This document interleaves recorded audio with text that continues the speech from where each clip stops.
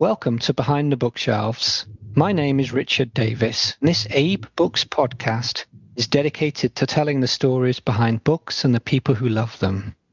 Today, we're continuing to celebrate the 25th anniversary of Abe Books by interviewing sellers who joined our website in 1996, the first year of our existence.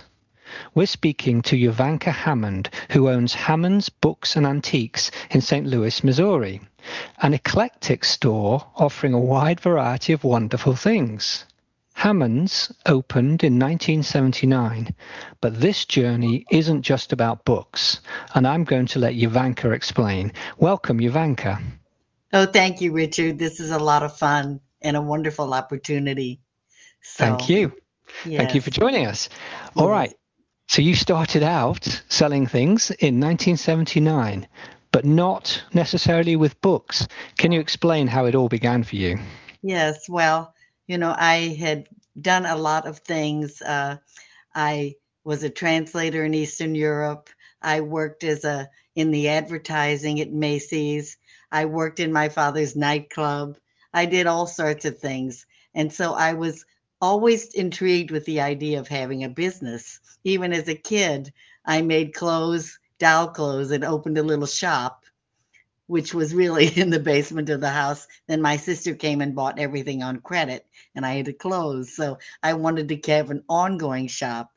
So my mother had opened a vintage costume jewelry store after my father died. She was very gutsy, and it intrigued me. The whole street intrigued me, and I found there was another building for sale. So we bought the building, and I had a huge Art Deco collection I'd been collecting since the 50s, and I put everything up for sale to open the store. And this went on. I began importing things from France. I would find Art Deco around the States in different parts when people would call and tell me they had things for sale. Then came a time when the importing was difficult and I couldn't get things cleared through customs because the French suddenly decided that Art Deco was valuable. So I thought, I don't know what I'm going to do. I love having a business. And I thought of all the things I love. I love coffee, I love perfume, and I love books. So my brother at that time was working in very large secondhand bookstore. I think you've been to some of those, haven't you? Oh, yeah, we know the big Mhm. ones, yeah. Yes, yes, right. The big one, a big one. And he said, "Oh, you should do secondhand books." And I thought, well, at that time, I was already selling new books on antiques because there really wasn't anywhere people could buy them unless they sent for them in the mail. And that was cut short by the opening of Barnes and Noble. And they had a huge section on antiques. So I thought, I can't really compete with that. So I, my brother gave me a book. This is really fascinating. He gave me a book on how to open a secondhand bookstore. Of And course. I, There's a yes, book on everything.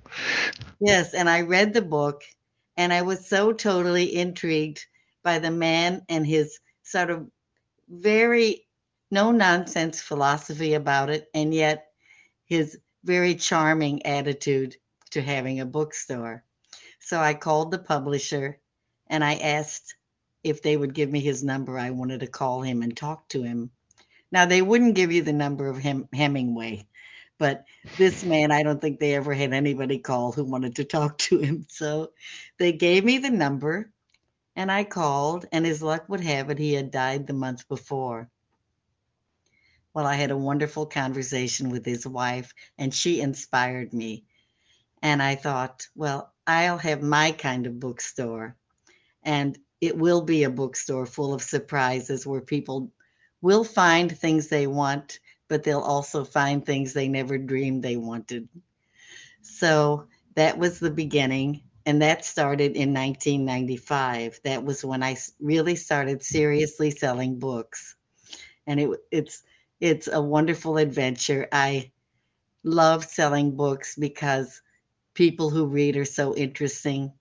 And when I sold antiques, I enjoyed that too. But there was a wonderful kind of expression that somebody uh, talked about how, and this happened often when you're selling antiques. Somebody would come and look at something and they'd say, "Oh, that's very nice, but my grandmother had one and it was bigger and it had more carving and it had more color." So the sign went around the street that said, "The only person who's interested in what grandma had is grandpa." So anyway, it really changed my life. It was Right. fascinating. So what does a store look like today? Can you describe it? Yes, it evolves all the time. But being a person, I love surprises in life. Uh, I can live with a certain amount of unpredictability, and so in my house and in my store, everything is at angles, and it's kind of surprising. It creates all kinds of interesting spaces. It's in a small store. It creates very intimate spaces where people can be there uh, looking at a book and nobody would ever see them because it's sort of off in a corner. And in fact, I have even gone off and locked people in, gone home, but luckily remembered them. And in fact, this is interesting. Even one time, a man who had been locked into the store, and it's a deadbolt, so you can't open it from the inside. But he very cleverly moved a shelf that was in front of a door at the bottom of the steps, and very neatly he moved it and he got out and he closed the door. It was unlocked, of course, but I thought, well, there is a resourceful man. I would like to have him around. Yeah. So you've got books next to jewelry, next to antiques. Yes. Well, I feel, I'm so lucky. I come from a family of painters and musicians. And so having all of these visual things around is really elevating. And I love having the prints around. And of course, the jewelry. I can go into the store and decide what to wear today and take it out of the case and sometimes sell it off of my neck. So, but uh, it's as you say, it's not a traditional store. It uh, I think that one of the things I appreciate the stores. I have a lot of collectible books and rare books, but I like meeting people who read. I think that's how we all get started. Collecting books is another facet of this business, but uh, it's fascinating when somebody decides there's a book they're so passionate about or they love it so much that they want every edition. So that's a different kind of collecting. Yeah. There are people that sometimes they haven't even read the books, but they collect them. But I like the people who read. I like when they come in and they tell me they're looking for a book, and then they tell me why they're looking for it. Or I think another facet of my business, which I didn't mention much about that, but I started in the early days of I started sending uh, bookmarks all over the country to Barnes and Noble and different bookstores. And they would send customers to me because they always want to find a solution for a customer when they can't help them. And I still have a group of about 40 people who still call me regularly, and I know them intimately. I know everything about their lives. I'm sure I know more than probably their brothers or sisters know because they feel free to tell me about their lives. Um, for instance, there's a man who doesn't believe in any book on health published after 1950. So that keeps me busy finding things for him. But I enjoy that the whole idea of imagining what they look like, and just as we could be imagining that now if we weren't looking at each other, right? So these are like customers you correspond with, but you've never Yes, met I them in talk to them on person. the phone, and sometimes Ah, they'll call if I don't hear from them for a month or 2 months. I call to see if they're all right. They call to check on me, and I think it would, in a way, it might even be ruined if I ever met them. So, do you know but that? you know what they read. Yes, I mean, do you know that show The Bells Are Ringing? No, It's where Judy Holliday operates a switchboard, and right. she has this communication with all the people who are on that service. Yeah, Okay, it's fascinating. I you love know it. everything. Right. So you also sell prints and posters too. Yes, yes. I have a lot of old movie posters, um, and a lot of French ones too that I bought when I'd go over there to buy Art Deco. So, Right. and it's very interesting because so many of them are American movies, and but they're in French and they're dubbed in French, of course. And the posters are all in French, but they're all the American actors and famous people that we know.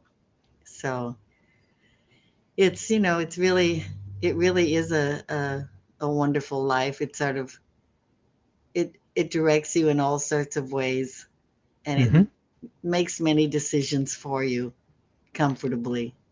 So the Art Deco jewelry, I'm wondering if you also have an interest in Art Deco books or books produced during the Art Deco period, because there's quite a few that have memorable dust jackets with ziggurats and similar styles that we see Hmm. in architecture. I'm wondering if that's something you also are interested in.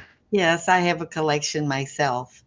Um, they're fairly hard to come by. I mean, and they're expensive. But one thing that's interesting is that there are many books that have Art Deco type illustrations, but they're not known to be Art Deco. People don't think of them in those terms. And also, through my years of selling and studying Art Deco, the one thing I learned is that Art Deco isn't always angular. People think of it in that way, being geometric, Yeah. but it followed the Art Nouveau period. And there are many people who, for instance, in Art Nouveau, who did very angular things like Charles Rennie Mackintosh and people like that. But um, it's much more varied than people think it is. So I know this isn't a program on Art Deco, but Oh, I it's a find it big part very of it. interesting. I find the dust jackets very interesting. Years ago, I went to New Zealand, and in New Zealand, there's a town called Napier that was flattened by an earthquake in 1931, I think, or 1930, and they rebuilt the entire town in Art Deco styling with Art Deco architecture Mm, everywhere because they had to start again from scratch, and that was the style of the day, and that's a very beautiful town to it visit. is. Now, what Yeah. year did that happen? I think it was 1931 or 1930. I forget now. It was a Okay. big New Zealand earthquake. Um, but yeah, Well, that's much more fascinating because one thing is you find that when people do this sort of retro thing, they have a very, very false impression of what the design is, and it's less organic when they're choosing to follow a style. mm, And but this had being built in the 30s, which of course it was still Art Deco in America, although in Europe it was already over. right, So, right.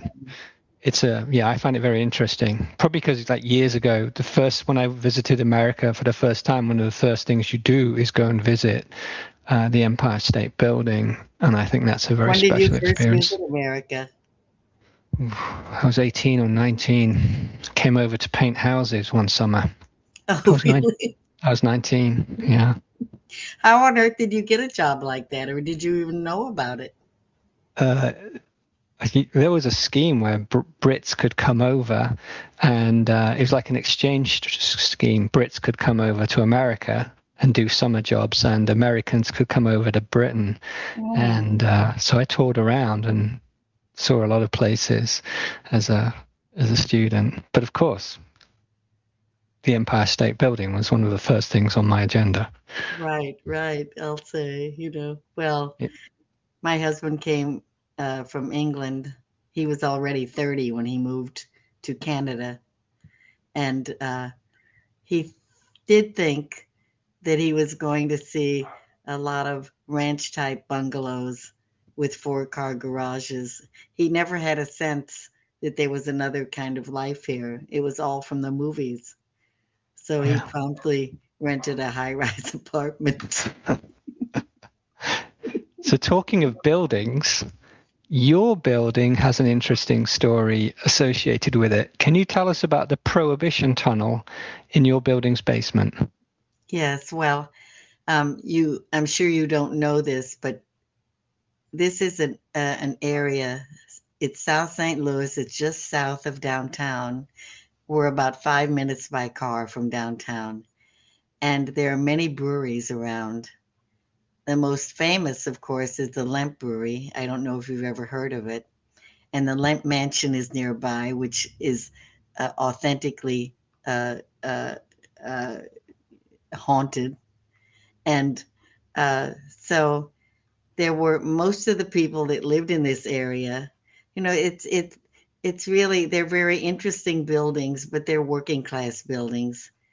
And so most of the people that lived here worked for the brewery, for the Lemp Brewery, which closed in 1929 when Prohibition came. I think it was 29.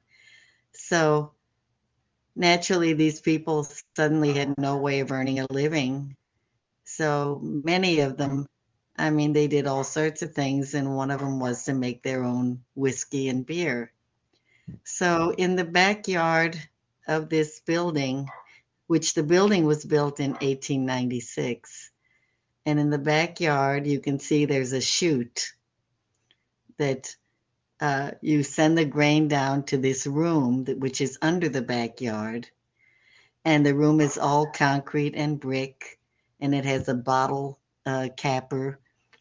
And there's a tunnel then that goes from this room into the basement of this building. And what happened was when we first bought it, and I was there at night a lot, putting together things, getting the shop together. These people came by from California. They said that every time they came to St. Louis, they came by to visit this building because their great great grandmother had owned it. And they told me all about how she served meals in the basement. And there were even when we bought it, there were long tables. And you can see the steps going down to the basement. They're so wavy. You can just imagine the hundreds of people that went down there to get a drink. I mean, it was probably the steps going upstairs aren't quite as interesting, but Yeah. going to the basement they are. So, I haven't been back in that room for years because I'm sort of creeped out. I'm worried that there might be rodents or something. I don't know, but everybody that I tell they want to go back there, and my husband always takes them back there so they can. It's actually quite a long tunnel. It's Right. surprisingly long, but it's a fascinating building because I had the history done on it, and it was built by Germans, which in this area of St. Louis, there are a lot. St. Louis is, I suppose, after the French, there were mostly Germans here. So, and this whole street now, there are small buildings with there are a lot of shops, and then there's a main street, and on the other side, they're mostly Mexican restaurants and little galleries. Right. So this is an area that people come now to eat and drink and go to a nightclub maybe. It's like Yes. a entertainment area. That's right. Well, the fascinating thing about it is that, you know how in some areas the artists and bohemians start the movement and it's suddenly all of a sudden taken all over by the wealthier people, and it becomes a stylish place and an expensive place. Yeah. Well, I suppose it's because of the very small buildings. I don't know, but this has always remained more bohemian. It's never really sort of arrived at that point, which is good because it, even though it's gotten more expensive, it's still Right. affordable for artists and people who just kind of want to do their thing and survive. So it's a So, good location for a used bookstore then. yes, yes. Well, I would like it if we had more bookstores on the street, and I'm doing my best to encourage that kind of thing. But um, I think the other thing is um, the idea that people are always surprised, and I suppose there are people who maybe don't read much or they don't go to bookstores, but they have this idea that people don't read anymore. And That's I not true. find no, no, and I can especially assure you it's not true. young people uh, who, I understand the need for a tablet or a Kindle or anything like that, but it's good when you're traveling. But nobody could reproduce art books or architecture books on a Kindle or Indeed. on it's I don't know. I don't think it's going to disappear very quickly. Certainly not in our lifetime. So, Ivanka, what are your memories from around 1996 when you started selling on Abe Books? Well, I will tell you this. It was a very distinct change in everything.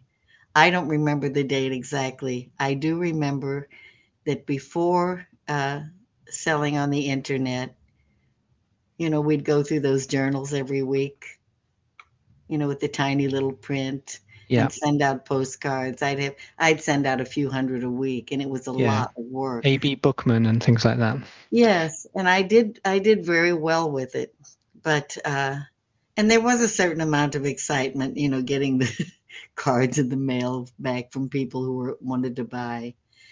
But I had gone away the day when we uploaded for the first time, and I can remember that the woman that worked for me called me at my hotel as excited as could be because we had sold 30 books.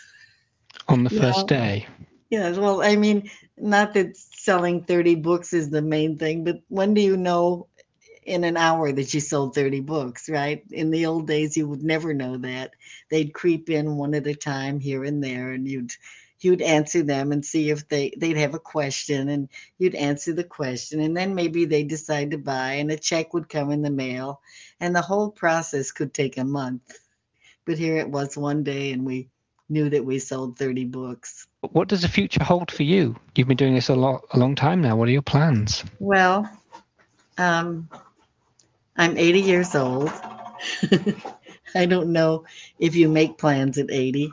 That sounds very morbid, but um, I think that my plan right now is my brother is part of the business, and there is only one thing in the business. He's very good at everything, he knows a lot about everything. But my main thing is to work with him on listing books. And, you know, I don't think, I mean, I said that in a fairly morbid way, but I don't feel that morbid about it. I do live in the present, and I always have plans for things that I'm doing, but I suppose I don't call it future plans. Right. Makes sense. Makes sense. It's, Um, it's a funny thing, semantics. indeed. Indeed. Um, okay. One more question, which we ask to all our guests, and that is, what book or books are you currently reading? Well, I am a great lover of Russian literature. Uh, as I told you, my background is I'm Slavic, and it isn't just, well, I suppose that the mentality appeals to me a lot. Um, but I I think that I love the idea. I mean, there is action in the Russian books, but it is more about what's going on in the mind, what the person is thinking, and but um, the one that I'm rereading, and I reread it every few years because I love it so much. It's called Dead Souls, and the author is Goncharov. And I also like Isaac Bashevis Singer and Isaac Babel, who is not a very cheery writer, but it's oh, it's oh so so really sensitive and thought provoking, and well, thought provoking. That's kind of a cliche, but it really does get to you. You really understand it. You understand what he's thinking.